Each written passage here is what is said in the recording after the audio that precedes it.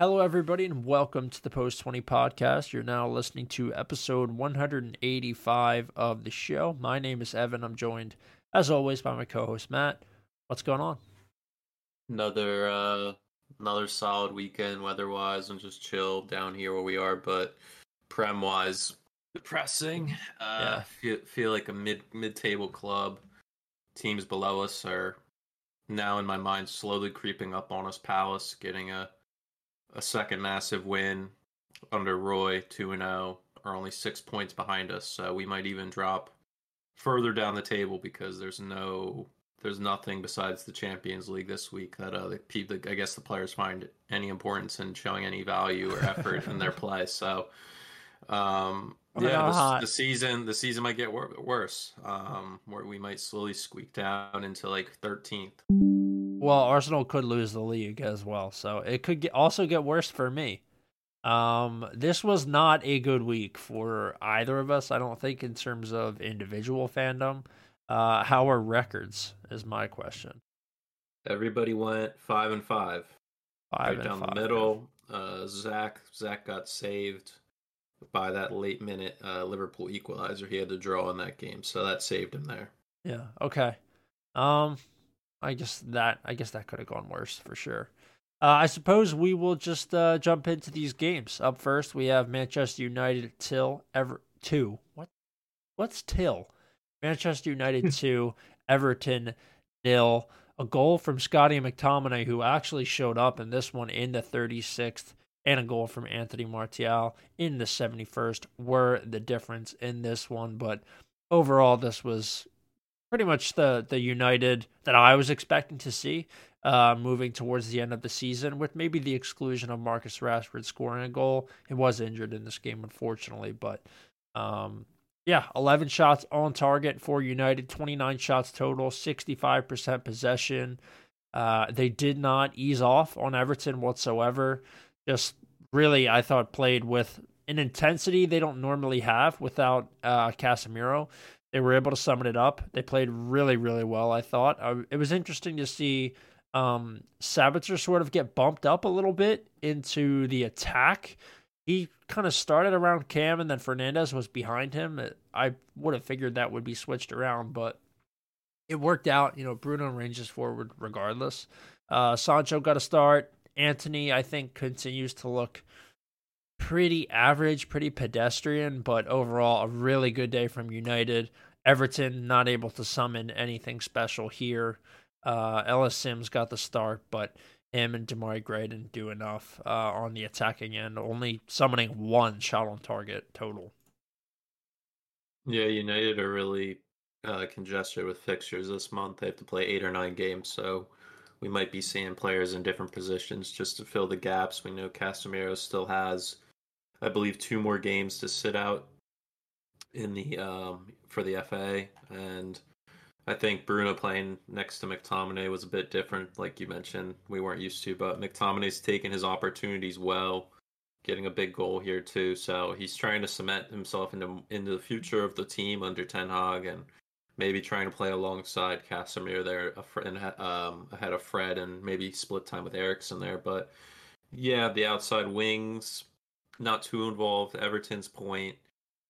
They never seemed like they were really in it. It seemed that they missed Doucouré's size in the middle, going to just Onana and Gay and Iwobi in there. Just wasn't the same.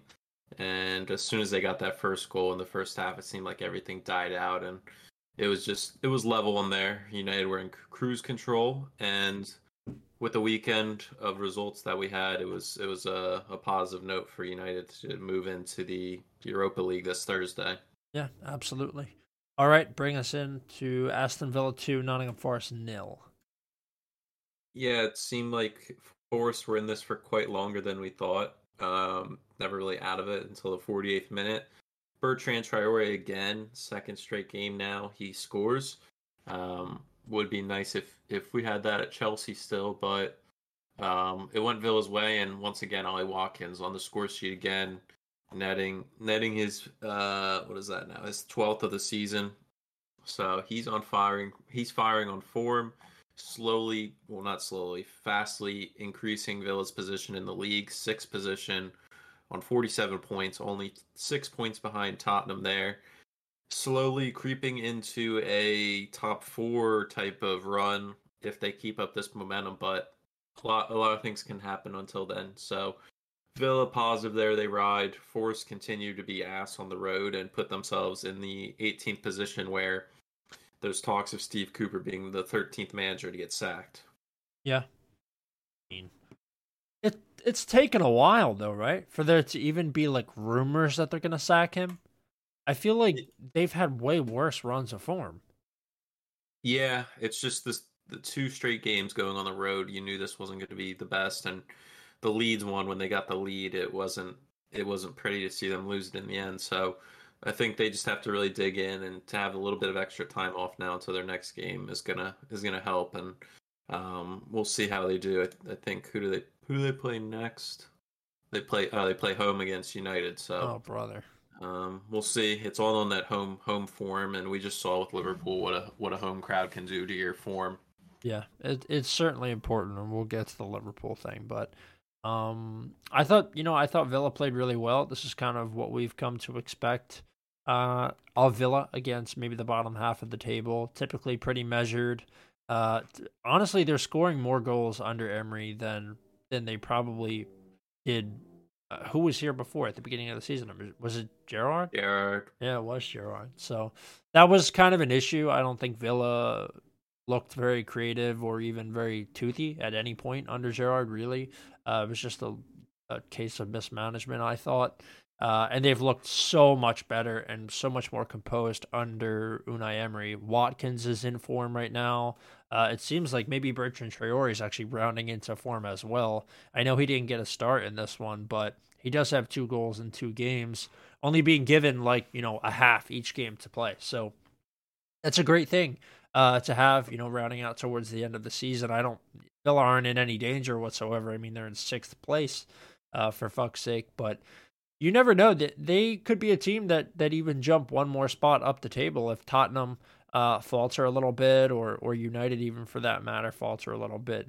You can't rule anything out. And Villa, I think, have just had a really impressive season after a very poor start.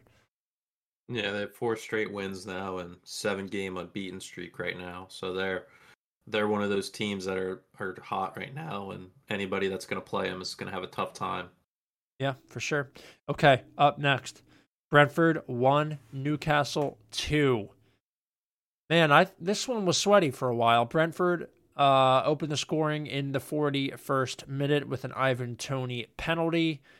He's made so many penalties this year. He's a bit like Kane. They just score a ton of pens.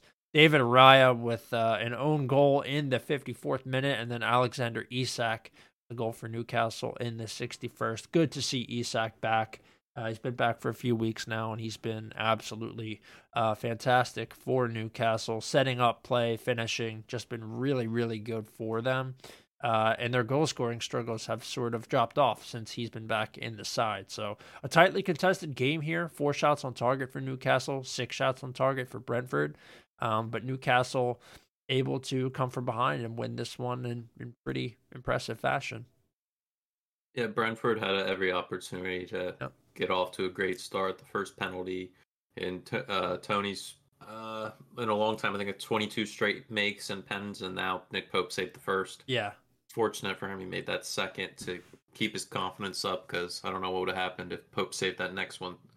And yeah, Newcastle just keep rolling.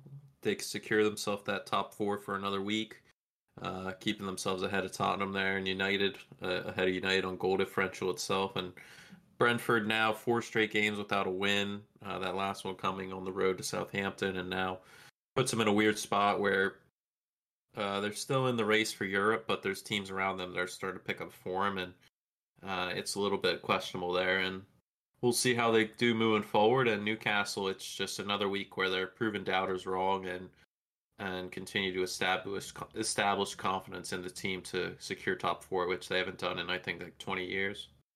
Yeah, so I mean, they're basically, this is a new era, obviously, of Newcastle Football Club. I don't think anybody is super surprised that once they get a new owner and they spend a little bit of money, that they're better, but I don't think anybody expected them to be this good because they really have been very, very good this season.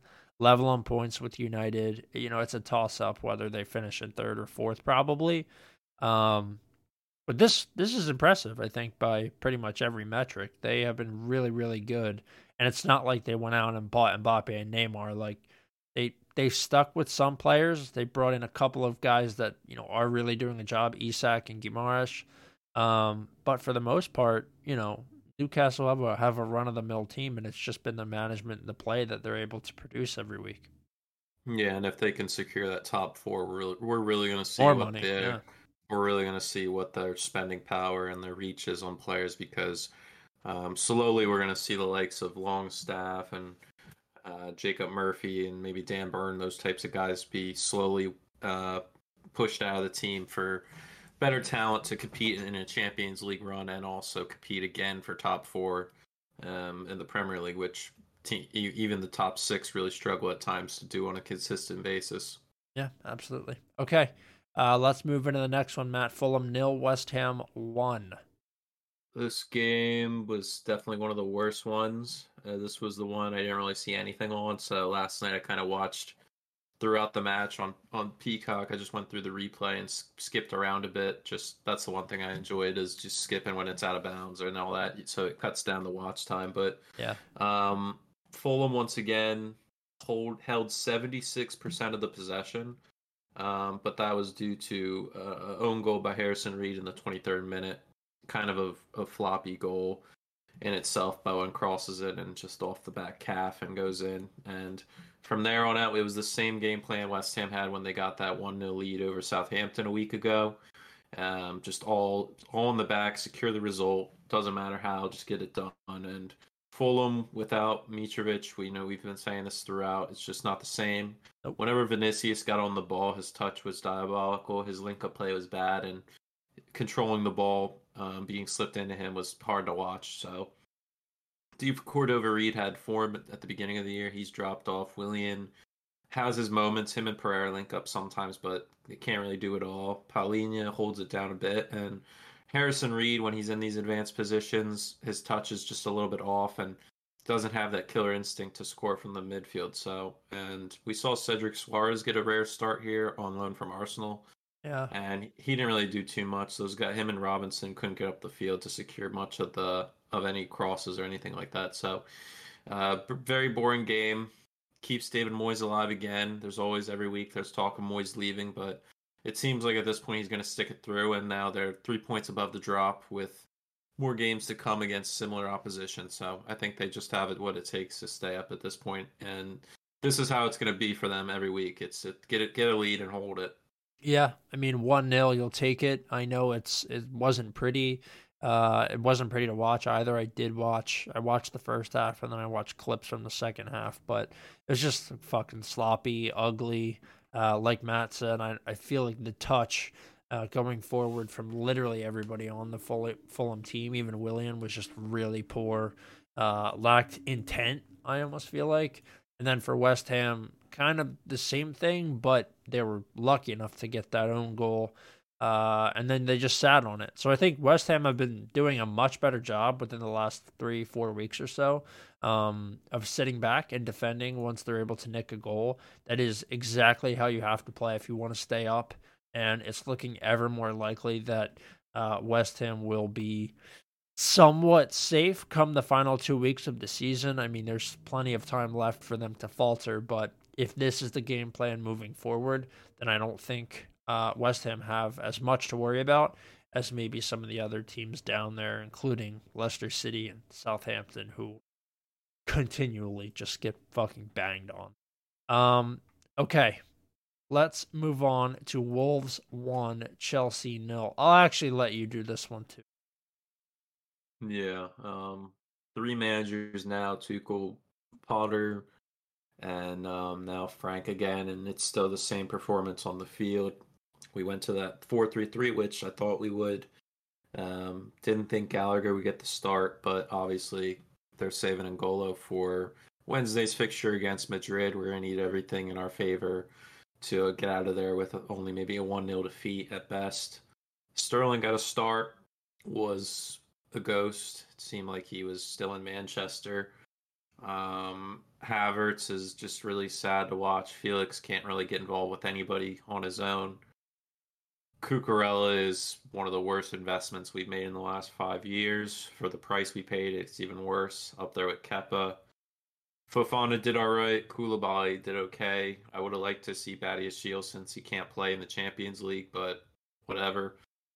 The involvement from James and Chilwell when he did come in was limited due to our formation, and just there's no factor in our midfield to get any involvement in the attack to link anything down the middle. I did talk about last time where we didn't really have any shot creations from down the middle. Felix contributed a pair of chances and more than previous games, but still it was one of the worst games to watch. Mateus Nunes got the lone goal in the 32nd minute. It was a nice strike. Debate on if Kepa could have saved it. That's been the question all year, whether he makes all these saves or not. I mean, I've been out on Kepa since Sarri's time, 18-19, when he wouldn't come out, when he was getting subbed. He decided to stay on his own terms, and I mean, just the guy is a piece of work. Yeah. We'll see. Hopefully we get to see Mendy play on Wednesday just to see what he's like in the team again, but I don't know. Wolves, same type of deal with what West Ham did. They got their lead and they just held it down. Diego Costa did absolutely nothing, but got a nice applause from both sets of fans that were attending the match. And I thought we could get something with Ruben Neves out as well. Their midfield was right there for the taking, but it's just bare minimum guys that you think would be able to take people on one-on-one. I see Crystal Palace score 5 goals over the weekend. They've been struggling all year to score. Those guys are taking people on with confidence, and Mudryk seems afraid on the ball. Pulisic can't take 2 touches without tripping. Havertz is Havertz, and Sterling just fucked off. So yeah, really disappointing, really frustrating, and it's becoming reality. And I mean, I don't see how 3 months in the summer with whoever we get is going to change anything unless we got half the team. Yeah, I mean, we've already seen, like I already saw this morning, that United are set to sell off 13 players. Like we need to start hearing that kind of shit about Chelsea now. We are. There's like a list of 8 people. Oh, okay. There's like Gallagher, who else? Kovacic, Pulisic, Aubameyang, maybe one of the goalies for sure, Kepa. Hopefully Kepa. Chilwell did just sign a 2-year extension to 2027. So I think we're going to see, obviously, maybe Loftus-Cheek, Zachariah is leaving on off of it from his loan. Yeah. I think minimum we're gonna get rid of 5 people, whether it's people ending loans or being sold on. But I don't see it being like when Abramovich first came in and we gutted half the team. Yeah. So I don't think we're gonna see everybody leave, but we can't really make that decision until our new long-term manager, whoever it is, signs, and then they can make a decision on who they want to keep and let go. Yeah, I mean, the more and more I watch Chelsea, like the more and more I just want to hate Kai Havertz, but it kind of sucks because watching Kai Havertz sort of develop at Leverkusen, like he was so good, and even when he first came to Chelsea, like he was pretty decent, and then now he struggles to score even the simplest of chances. They've continued to let him take the pens. Anytime there's a penalty, it's like a 50-50 chance even, which, well, I guess it always is theoretically, but it's just, I don't know, dude. Havertz he's so off the pace. His finishing has become so poor.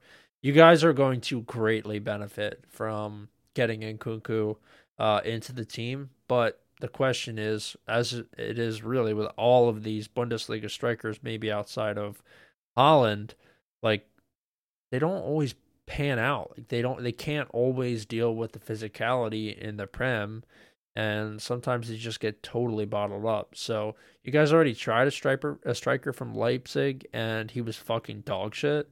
So hopefully, Nkunku's not the same way. I think you guys will benefit greatly from him, and if Mudryk finishes it, or figures it out a little bit, I think he could be, a mainstay in the team as well. It's just a matter of these guys actually playing for something, having a fresh slate, and maybe having somebody up top that they feel like can finish the ball. Because right now, I think a lot of your creative players probably have worries, whether it's their outward worries or internal, about passing the ball to Kai Havertz right now, because it's harrowing. I mean, I've never seen a better time for him to leave with Tuchel I at know. Bayern and Thomas Muller turning 35 soon. I mean, Um, he'd go to Bayern and score like 25 goals, right? that's fine. I don't care. He Yeah. can go do that, and we can play him in the Champions League. That's fine. But it seems like with Felix, for the price we paid on his limited time here, he has to play. And Yeah. every manager, it seems like Havertz has to play. Yeah. So it just leaves one open spot, and we brought in Sterling at the beginning, and he's a Premier League veteran. He's won so many titles throughout with City, and he had a successful time with Liverpool there for a little bit. So, I mean, ideally he'd play. So these other guys coming off the bench have limited time and don't really feel like they have a place in this team currently. So I don't know how they get their form if they're not given the time. So I don't know what formation works with putting certain guys in this team. That's up to Frank for the rest of the year to hash it out and figure out who's going to be able to stick it out here long term, who works with the future vision in the club. Maybe he needs to talk with the board and execs just so they have an idea of, like, from a on the pitch training ground perspective of like who's working for the club long term and who's playing for the badge and who's just when times are down they can't be asked. So I don't know.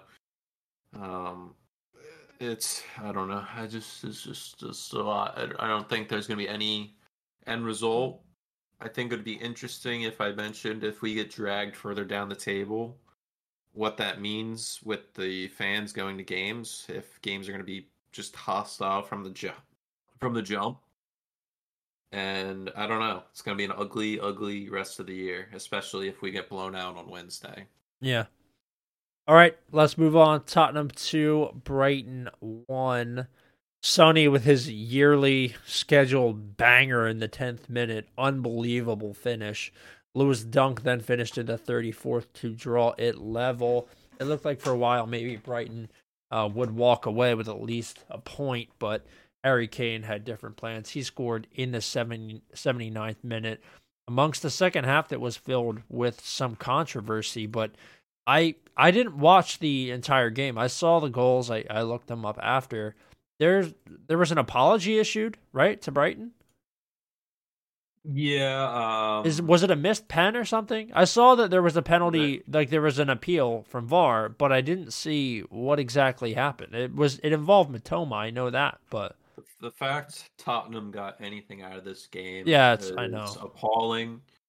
The VAR and the decisions on the field were so far against Brighton. It was insane with what was it? Matoma's goal was VAR'd off. The what was it? Yeah, the decision, the non-call on the field where Højbjerg stepped on Matoma and took him out, and there was no VAR decision or on-field call to be given for a pen to make an equalizer. It was just absolutely ridiculous, and yeah, the FA or the referees, FPA, whatever they're called, it just came out with an apology, which means fuck all. Yeah. I mean, there's been apologies for like 4 or 5 different clubs this year from what I saw, but I don't know if you have felt with Chelsea at all. Like, you guys have been absolutely given just the shit end of the stick, just completely rawed or not. But Arsenal in the Brighton game or the Brentford game, like, we got fucked. There was no apology, nothing. But that's kind of besides the point. I don't really give a fuck about the apology. How about you just make the right call in the first place? You have the option to just review it and make the right call. Like, there's nothing stopping you from calling out to whoever you have to call to, whoever's in the VAR booth, and say, no, look at it again. Look at it again. Look at it again. I know it doesn't matter because we've seen that happen sometimes already. And there have it to be at 17 minutes or whatever. Like in the Newcastle game that Arsenal played, there was like 18 minutes of added time. Like, That shouldn't be an issue. If you have to keep looking at it to get the right call, fine. Don't rush the call and make the wrong decision. There should be nobody making the wrong decision according to the rules at all whatsoever. But it's happening constantly. It's just like what happened with the NFL when they introduced instant replay. It's shit. They should just fucking get rid of it. I'm tired of it. Yeah, it just adds another variable into the equation of people feeling hard done by and just feeling like things are against you. So Brighton have had issues all year with it. And we also saw the double reds for the two head coaches. Yeah, they were brawling on the sideline. There was apparently comments before the game of Stellini saying that a lot of De Zerbi's success was due to how Potter set up Brighton throughout the last couple of years and didn't really give him any credit. So De Zerbi felt disrespected, and there were a bit of tension before the game, and both coaches got sent off due to their not being able to control their coaching staffs, because during the whole scuffle, Stellini just didn't even bother going anywhere near it and was shocked that he was getting a red. So to hear that reasoning, it makes more sense why they gave it to him. But yeah, I think that's De Zerbi's second red of the year too. Yeah, it is. He got sent off earlier this year too. But yeah, Harry Kane did Harry Kane things. He bags a winner and get another Spursy result for them to go 4 games unbeaten. Like I mentioned, they have a 6-point gap above 6th and Villa, and it keeps them right there next to United and Newcastle, just putting more pressure on them. Yeah, I mean, at least Tottenham are like showing up, you know. This is a cheesy win, but they are unbeaten in the last 4, so to be where they're at right now, I don't think is terrible considering all the drama that's happened. 2 wins in their last 4, the other 2 being draws. You know, it could be worse. Look at the Liverpools and the, I guess really Brentford. Like they're Tottenham are in pretty decent form right now amidst all of the complete nightmare that's been going on there. So I guess maybe like slight hats off. They did kind of get, not kind of, but they did get lucky with the the refereeing situation. But that kind of shit happens. That's rub of the green. Yeah, and congrats on Son. That was his 100th Premier League goal too. Yeah, such a banger as well. Great goal. I think first Asian player to do that. Yeah. I mean, I'm trying to think off the top of my head. Maybe the only other player who would have gotten close was Ji-sung Park, probably. Maybe Matoma when his career's there. Oh yeah, no, I mean in history. Like going far back, Matoma is for sure a good shout. Yeah, no doubt about that. Okay, let's move on. Leicester City 0, Bournemouth 1. You're up here after I slandered Philip Billing last week. Yeah, he's been the player of the year for them, getting the winner in the 40th minute due to James Maddison handing them the 3 points. A bad pass back to the goalkeeper, Iverson. And he just Billing intercepts and slots it in and says, "Thank you very much." Him and Gary O'Neill bagged the 3 points. That puts them in 15th, 3 points above the drop. Still not out of it, but they will take the points when they come here. And Leicester City, again, start Jamie Vardy up there. He does barely anything. I think Harvey Barnes picked up a knock, if I'm correct, in this game. So yeah, subbed off. The things get worse for them. Still no Tielemans. Dewsbury Hall should be back the next game. He served this 1-match suspension for that double yellow. And I don't know. I don't know where this team goes. They were in line to get Jesse Marsh as their next manager. Now he's out of it, and they're apparently Dean Smith is the next man coming from Norwich. Yeah, so I don't really know how I feel about that, but I think Marsh would have been it would have been great to get him in and see what he'd be able to do. Maybe keep them up.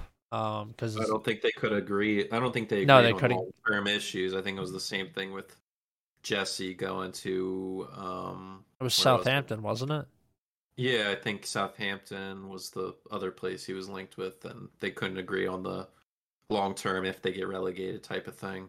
Yeah. Well, I mean, that's I can see why, as Jesse Marsh, you wouldn't want to step into a job that maybe you're managing in a different league next year. Like, I don't really blame him at all. He did the same thing with Leeds last year. They came in with like 10 to 11 games left, and maybe he wanted the same reassurances he got in that deal.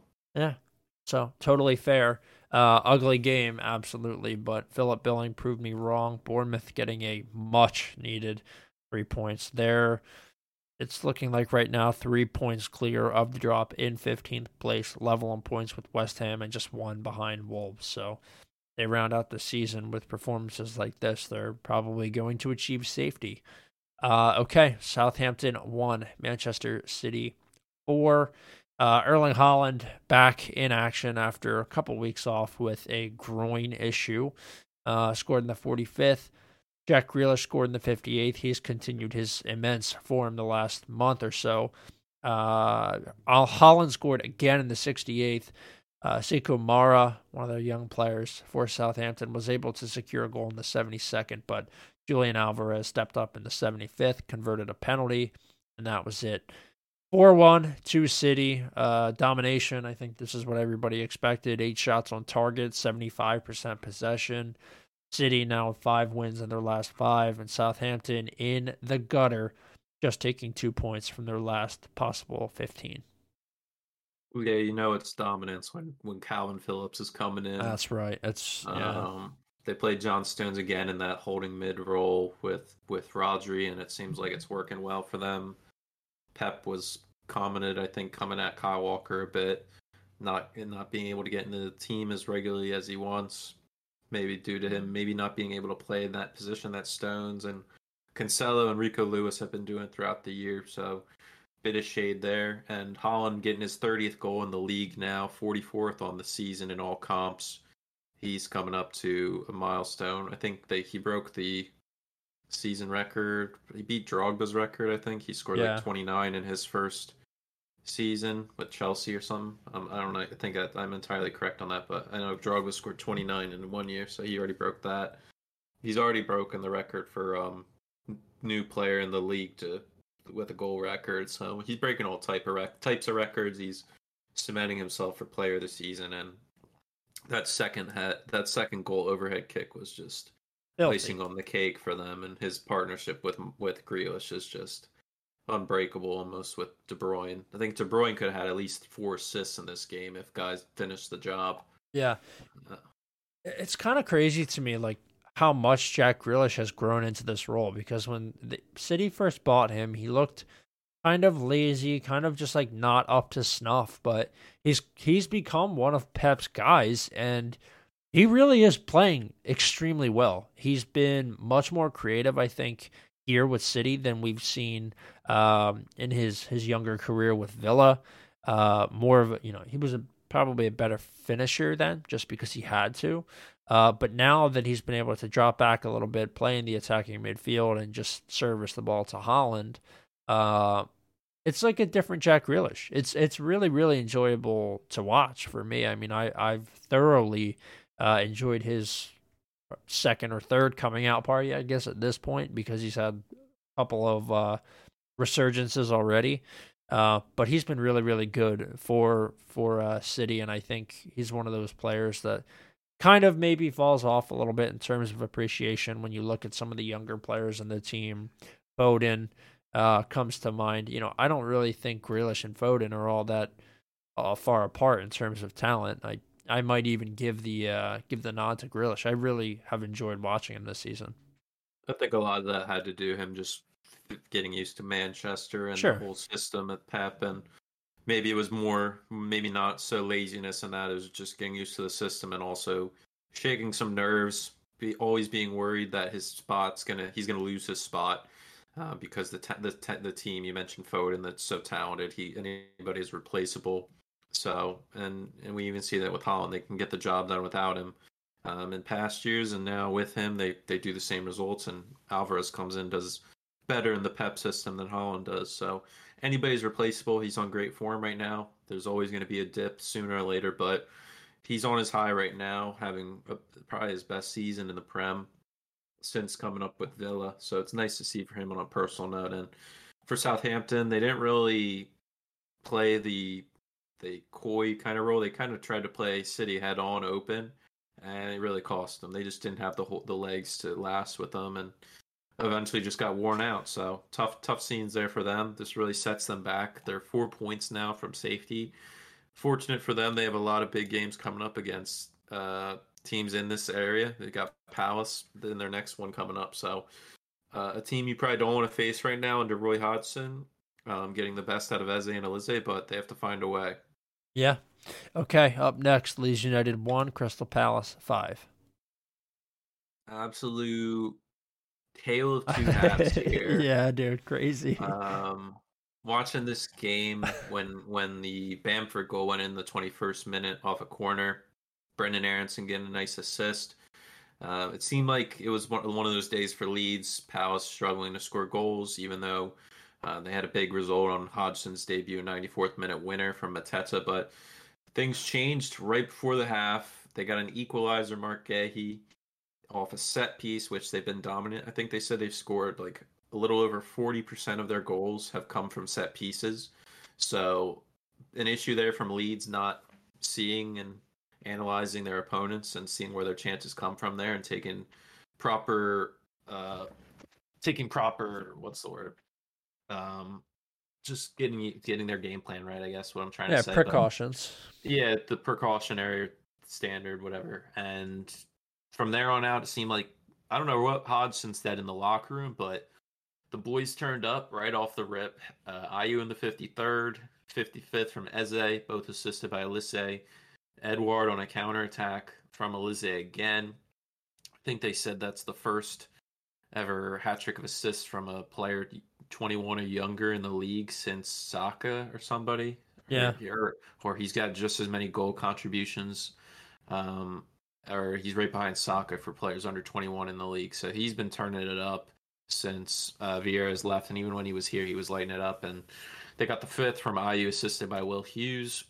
So an odd day there. You never would have thought Palace would score 5 goals.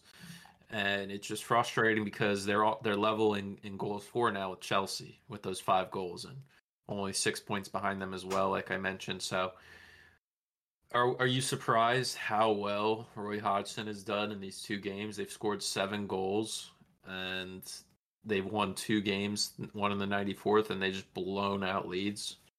Kind of, yeah, but at the same time, like Hodgson has kind of made a career, like at least towards the latter half of his career, of coming in and just like somehow riling teams up and getting them to perform well enough to achieve safety, and then he just walks out the door at the end of the season. He's kind of like drop zone hitman, and that part, like, no, it doesn't surprise me that Palace are playing better, but they're totally flipped it around. I haven't seen Palace score 5 goals all season. I can't even tell you the last time I've seen Palace score 5 goals in general, like across the last 10 years. So, yeah, I'm a bit surprised that they've absolutely erupted. 7 goals in 2 games is like what Arsenal are scoring or what City are scoring. It's crazy stuff. And they're getting performances from all over. I mean, Guehi's a center back. He scored. Eze, the midfield, scored. Strikers scored. Ayew's out on the wings. Everybody is just gelling. Everybody is absolutely erupting in unison. And Leeds just could not handle it whatsoever. So you can color me, I guess, pleasantly surprised at this new look Palace over the last couple weeks. But yeah, it's certainly interesting to watch. Like, Palace are a team that I kind of enjoy watching, especially did it earlier on in the season, and their dire run of form there in the middle after the new year kicked off was tough. So glad to see Palace, moving and grooving again. I'm a little bit surprised that after exhuming Roy Hodgson, that he'd get them ripping 5 goals, but I don't know. It happened. Yeah, in his first 2 games in charge, he's already earned more points than Vieira did in the whole of 2023. So yeah, insane. Another point is Eze getting back in the starting lineup. Him and Elise just link up so well, and they did this without Wilf Zaha in the team, and he's set to miss a few weeks. Yeah, I know he's out with the groin situation, right? Yeah, still, they're saying it was worse than they thought, so it's a few weeks at least. And I mean, they made it through that rough patch. I think they had one of the toughest runs there in 2023. They played a lot of the top half teams, and now most of their games are against teams below them. And we've already seen what they can do against the first 2 here. Yep. and it seems like they're pretty safe to say they're going to stay up. I think another win and maybe a point or two here keeps them up. I think the target's like 37, 38 points keeps you up. Yeah. So it's possible. It's totally possible. Yeah, Hodgins really got them buzzing. Okay, up next. This was for sure the game of the weekend. Looked like it was going to be a really happy Monday recording for me, and wound up being something not quite. Arsenal 2, Liverpool 2. Gabriel Martinelli in the 8th minute, Jesus in the 28th, and then Mo Salah in the 42nd, and Firmino in the 87th. This is one of those games, just like we just talked about, which was a tale of two halves. I mean, Arsenal looked absolutely dominant in the first half, completely defanged Liverpool at home, scored 2 goals in half an hour right in front of the Kop, and just erupted. They were so good in the first half. Completely outplayed Liverpool on the flanks, made TAA and Robbo both look like clowns defensively. And then the halftime whistle blew. Liverpool started off much better. They got a penalty. It was a soft penalty. Ball didn't lie. Salah missed the pen. But then in the 42nd minute, the ball was worked across the mouth of the goal. An absolutely lovely sort of Ronaldo chop backheel pass from Curtis Jones across to, I believe it was Jota. Jota one more to Salah. Great finish. And then in the 87th, Roberto Firmino contorted his body and got his head on a ball I did not even think was possible.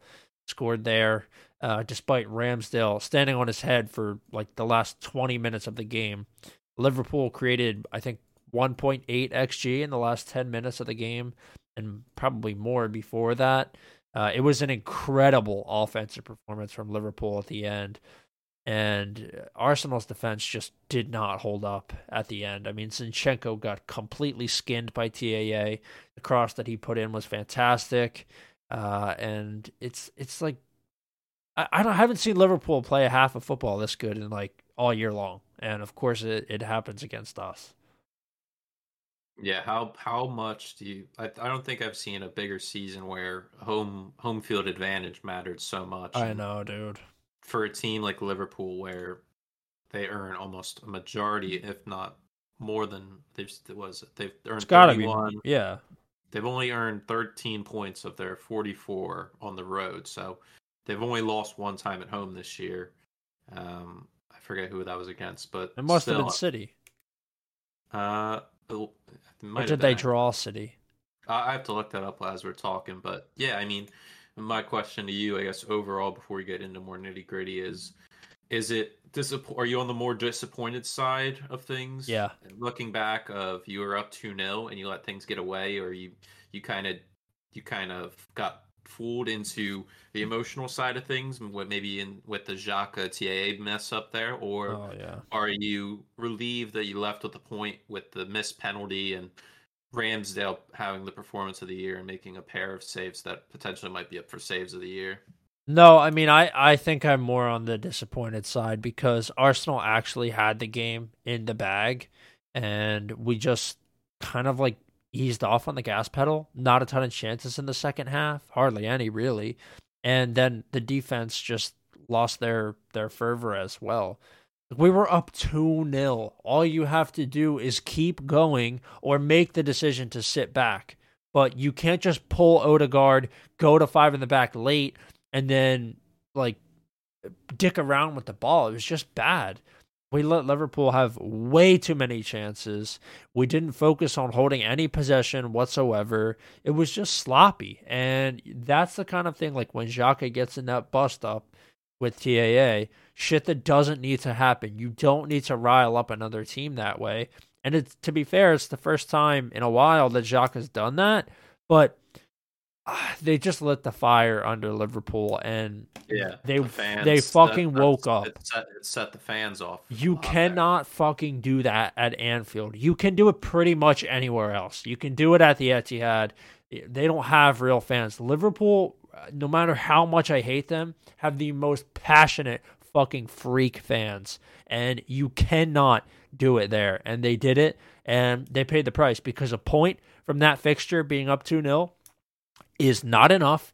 City just battered Southampton. They're, I don't know, what, 5 points behind us with a game in hand? 6 points behind us with a game in hand, and we have to play them? That puts us 73 and 73 if we lose another game or we lose the game against City. It'll come down to goal difference. It's going to come down to GD, and our GD is not as good as City's. So, like, I don't know, dude. That is not good. The 1 point, I told myself on the day, like, 1 point at Anfield, it's not the end of the world. And it's not the end of the world, but Arsenal cannot make another misstep. Even if we lose the game against City, there might still be a chance that we win, but we have to pray that whenever that game, that Brighton versus Man City gets rescheduled, that Brighton take a point or Brighton beat them, because it's looking dire again. Yeah, Liverpool have only lost twice at home this year in all comps. Yeah. In the league, they lost to Leeds, and then they got smoked by Madrid.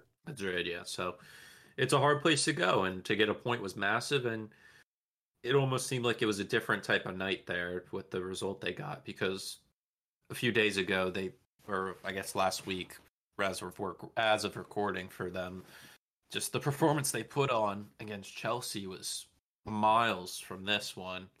I know. It's just obviously a lot of their starters weren't in that team from the jump. Salah, Van Dijk, the fullback. So everybody played a part there for them. And I think Thiago made a big impact too. Yeah, he was good. You saw what they missed with his passing range in there too. So, what did you think about maybe being a bit critical of Mikel? Is the substitutions? He took off Odegaard. Yeah, that one I don't know about that one. 2-1 with, when did they get taken out? They came out in the 80th minute. You're up 2-1, going more defensive. He puts in Trossard and Pierre, the Polish center back. Kivior, you go to a 5 back there. Do you think that was the right idea, to just hold it down? All the momentum's against you. Just try to play a safe card there, or do you think maybe them pushing, the best way to beat Liverpool is to catch them out from behind? Oh, yeah, I think you have to keep the pressure on. Like, doing that, you're showing, and I know this is weird. No, it is ballsy. Like, it's okay. It's not like we lost the game. It's okay that Mikel's, like, making those.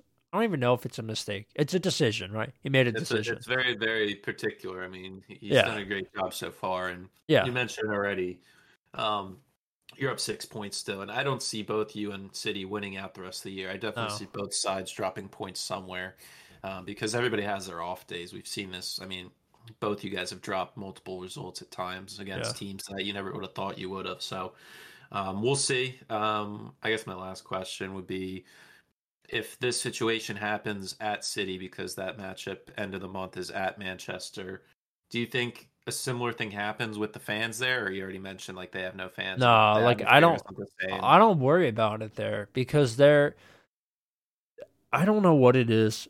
There is truly, I've said it on this show so many times, like, there is something extremely scary about playing at Anfield that I think scares the players too. It's very rare that you see Liverpool they don't show up, or they're not spurred on enough by their fans to get a result at home. It's extremely rare. City, like, we've scored there, we've gone up, we've played them tightly before. We've had some heartbreak there at the Etihad too, but I just don't think that. I think those players are more loyal to Pep and their system than they are to the fans, and I don't worry about the fan aspect as much. You know what I mean? It's known as it's a very good environment for football. Like, from what I can tell, I've watched actually a lot of I watch a lot of stadium tours, and I've seen a lot about the Etihad. It's a beautiful facility, but it's not as grimy and grungy and dirty and just important to the fans as like Anfield is.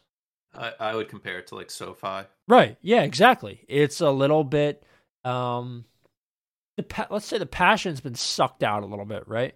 The amenities are what matter at that stadium. I don't worry about the culture at Manchester City impacting Arsenal players as much as the culture and the fans impacted us at at Anfield. So I think that the boys have to get ready for that game. It's extremely important. It's not that far away now either. We got to go out there and beat them, because if we beat them, you can stick a fork in them. It's very, very important. Yeah, City have only dropped points twice at home this year in the league. They lost to Brentford right before the World Cup break, and they drew against Everton there right after the break. So yeah, it is possible, but you have to be on your A game. Yeah, we absolutely do. So that's all for Liverpool and Arsenal. Tough way to end the week, but pretty good, I'd say, football overall. A lot of goals were scored, a lot of enjoyment had. Would you care to explain how we're going to do picks this week? Because we're not going to do them on the show. Yeah, so saving a little bit of time here, but also the games, we're recording this on the Monday before the games, and the games aren't until Saturday. So we're going to give ourselves a little bit of time. There may be injuries middle week with teams playing in Europe. There may be training injuries too. So we're going to post our picks on the Instagram on Friday. So the games we got on Saturday, Sunday, and there's a Monday game too. I think that's Leeds Liverpool. So we're going to give ourselves a bit of time there to digest some stuff and hear some information as it comes. And there might be a manager sacking. You never know too. So we'll see. or a new manager hiring with Leicester, with Dean Smith potentially being the guy there. But yeah, that's how we're going to do it. And then it'll be like that. I don't know if we're going to do this next week too, because there's no midweek fixtures next week either. Yeah, so we'll have to figure it out, but that's how it's going to go this week. Guys, thank you so much for listening. Make sure you check us out on social media at PostTonyPod on Twitter and Instagram. You can also find all past episodes of the show on SoundCloud, Spotify, and Apple Podcasts. Keep your eyes peeled for what's up. No, you can keep going. I was going to say something at the end. Oh, okay. Keep your eyes peeled for all of our new content as well. We did a pod special last week about Tottenham, what's going on there and what's been going on there over the last decade or so. So if you haven't seen that yet, go check it out. And yeah, that's all for me. Go ahead, Matt. I was just going to say congrats to Burnley. They secured the title down there in the championship. So we're going to see Burnley back up under Vincent Kompany now, completely different side. And then also Wrexham got a massive result today to secure a very big pole position in the non-league fifth tier. So one step closer to getting back in the English professional tier. Yeah, so fantastic. Congratulations to both of those teams. I'm excited to see Burnley back up next year. It'll be interesting, especially because we'll have Vincent Kompany squaring up against Pep and a lot of his old City teammates, honestly, next season. That'll be cool. Yeah, they already got blown out in the FA Cup. So, City and Burnley have a deep history of Man City pumping them. But yeah, they do. It's a new Burnley. It's not the rugged Sean Dyche. It's free-flowing Kompany ball. Yeah, which we love to see. Okay, guys. Thanks for listening. We'll see you next week.